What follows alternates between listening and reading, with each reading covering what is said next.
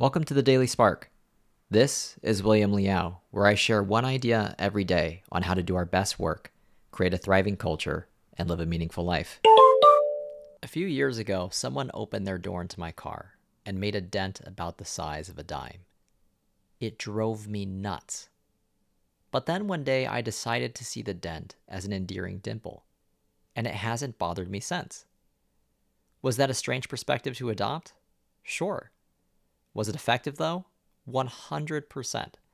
I think it's hilarious whenever I see the dimple on my car now. My point is, how you experience the world is determined in part by the stories you tell yourself about events that have happened. My silly car example aside, consider that an honest error can be seen as a colossal failure to be ashamed about, or as a great opportunity to learn. A job with new responsibilities can be seen as a daunting ordeal, or as an opportunity to learn and grow.